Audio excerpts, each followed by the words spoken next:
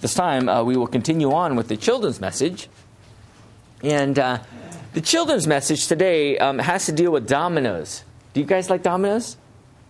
Do you play with dominoes? I know nowadays, no, not really, right?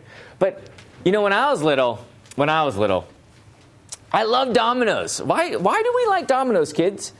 Or maybe this is an older toy, but yes, maybe you don't understand. But dominoes are great. If you have dominoes or if you get a domino set, they're really fun. And I never knew how to play dominoes, honestly, like these little dots on these things. But why I like dominoes was I would set them up on a table, like in a line, and I would probably set up maybe over 200 dominoes, right? Like maybe in an S shape or in a straight line, or it would go off the table and hit another thing, and then it would hit another thing. And dominoes were great because you could see them. If you sit them up and you hit one, well, what would happen? They would fall, right? And there was something about dominoes that I think when we look at dominoes, it tells us a story. Weirdly, dominoes tells us a story on how things actually happen or work.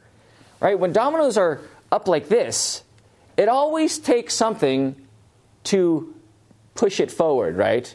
It'll always stay up unless there's someone who will push these dominoes to fall down, right? Do you understand that? Does that make sense? Yeah, so the point is that when we talk about the story of the gospel, we see these dominoes, and it reminds me that we need God to make that story happen. We need God to push those dominoes down, right? And today in our reading, we see God doing that very thing.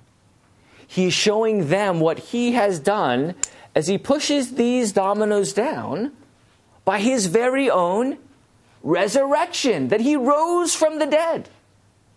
And because he rose from the dead, it's like I have this picture in my mind of these dominoes being pushed down saying, this is what the Lord had promised, and he actually did it, right?